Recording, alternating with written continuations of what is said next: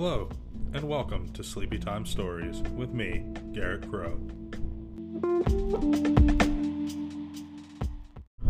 Our first book today will be Yappy Happy Dilly Dog, written by Eyelid Rose. There once was a dog called Dilly. Dilly was always very happy. She loved going for walks, playing with her animal friends, and eating delicious treats. The problem was, when Dilly was happy, she couldn't help but bark. One day, Dilly was out in the yard when she saw her friends, Callie Cat and Rory Rabbit, playing on the lawn. "Hello," barked Dilly, sneaking up behind them. "Dilly," said Callie Cat, "don't bark so loudly and scare us." Later that day, Dilly saw Callie and Rory playing a game and went over to ask if she could play too. "You can't play hide and seek with us, Dilly. You're too noisy," said Rory. Dilly was very sad that her friends didn't want to play with her. Dilly didn't want to upset her friends, so she decided that she wouldn't bark anymore. A little later, Dilly was walking past some bushes when she heard a strange rustling noise. "Hello?" barked Dilly. "Is anybody there?" "Help!" a voice cried. Dilly looked everywhere until finally she saw Rory trapped in the bushes. Dilly barked as loudly as she could. Callie heard Dilly barking and ran over. She saw Rory caught in the bushes and used her sharp claws to free him. "Thank you, Dilly," said Rory. "If you hadn't seen me and barked for help, I would have been stuck for a very long time. Now Dilly knows that it's okay to bark, just not all the time." The end.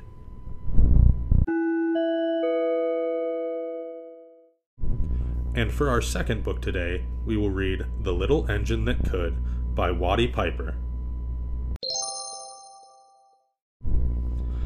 Chug, chug, chug, puff, puff, puff, ding dong, the little train rumbled over the tracks.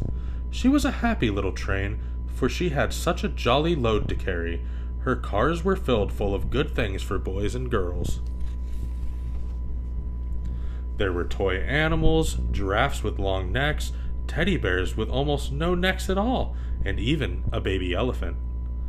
Then there were dolls, dolls with blue eyes and yellow curls, dolls with brown eyes and brown bobbed heads, and the funniest little toy clown you ever saw. And there were cars full of toy engines, airplanes, tops, jackknifes, picture puzzles, books, and every kind of thing boys and girls could want. But that was not all. Some of the cars were filled with all sorts of good things for boys and girls to eat.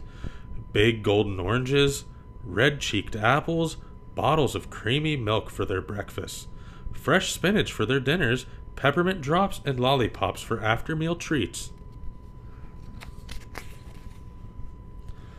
The little train was carrying all these wonderful things to the good little boys and girls on the other side of the mountain. She puffed along merrily. Then all of a sudden, she stopped with a jerk. She simply could not go another inch. She tried and tried, but her wheels would not turn. What were all those good little boys and girls on the other side of the mountain going to do without the wonderful toys to play with and the good food to eat? "Here comes a shiny new engine," said the funny little clown who jumped out of the train. "Let's ask him to help us." So all the dolls and toys cried out together, "Please, shiny new engine, won't you please pull our train over the mountain? Our engine is broken down and the boys and girls on the other side won't have any toys to play with or good food to eat unless you help us." But the shiny new engine snorted, "I pull you? I am a passenger engine. I have just carried a fine big train over the mountain with more cars than you have ever dreamed of. My train had sleeping cars with comfortable berths, a dining car where waiters bring whatever hungry people want to eat, and parlor cars in which people sit in soft armchairs and look out of big plate glass windows. I pull the likes of you? Indeed not." And off he steamed to the roundhouse where the engines live when they are not busy. How sad the little train and all the dolls and toys felt. Then the little clown called out, "The passenger engine is not the only one in the world. Here is another engine coming, a great big strong one. Let us ask him to help us." The little toy clown waved his flag and the big strong engine came to a stop. "Please, oh please, big engine," cried all the dolls and toys together. "Won't you please pull our train over the mountain? Our engine is broken down, and the good little boys and girls on the other side won't have any toys to play with or good food to eat unless you help us." But the big strong engine bellowed, "I am a freight engine. I have just pulled a big train loaded with big machines over the mountain. These machines print books and newspapers for grown-ups. I am very important. I won't pull the likes of you," and the freight engine puffed off indignantly to the roundhouse. The little train and all the dolls and toys were very sad. "Cheer up," cried the little toy clown. "The freight train is not the only one in the world. Here comes another. He looks very old and tired, but our train is so little perhaps he can help us." So the little toy clown waved his flag and the dingy, rusty, old train stopped. "Please, kind engine," cried all the dolls and toys together. "Won't you please pull our train over the mountain? Our engine has broken down, and the boys and girls on the other side won't have any toys to play with or good food to eat unless you help us." But the rusty old engine sighed.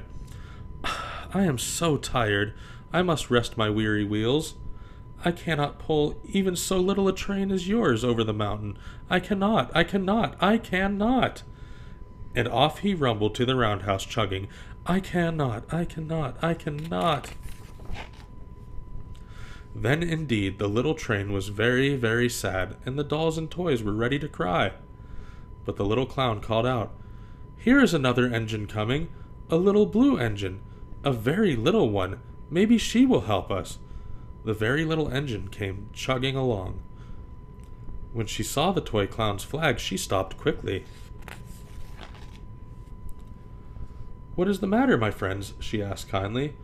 "Oh, little blue engine," cried the dolls and toys, "will you pull us over the mountain?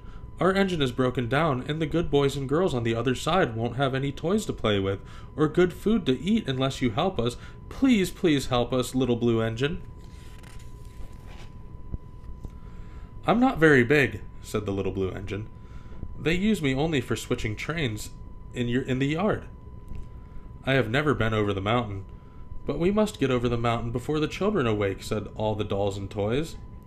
The very little engine looked up and saw the tears in the doll's eyes, and she thought of the good little boys and girls on the other side of the mountain who would not have any toys or good food unless she helped.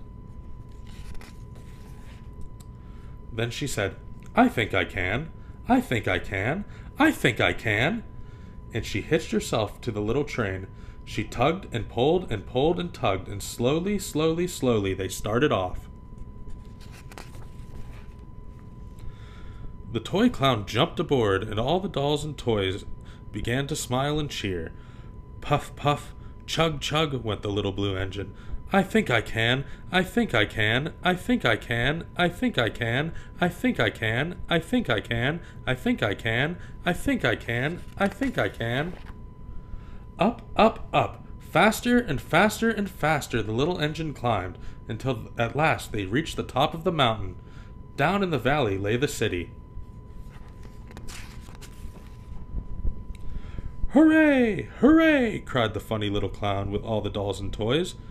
"The good little boys and girls in the city will be happy because you helped us, kind little blue engine." And the little blue engine smiled, and seemed to say, as she puffed steadily down the mountain, "I thought I could, I thought I could, I thought I could, I thought I could, I thought I could, I thought I could." The end.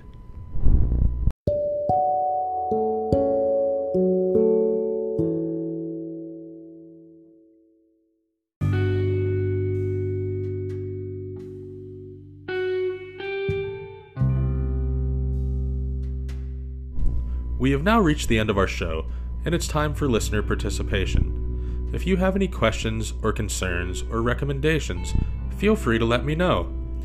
You can reach me at anchor.fm/Garrett-Crow. Again, that is anchor.fm/GARRETT-CROWE.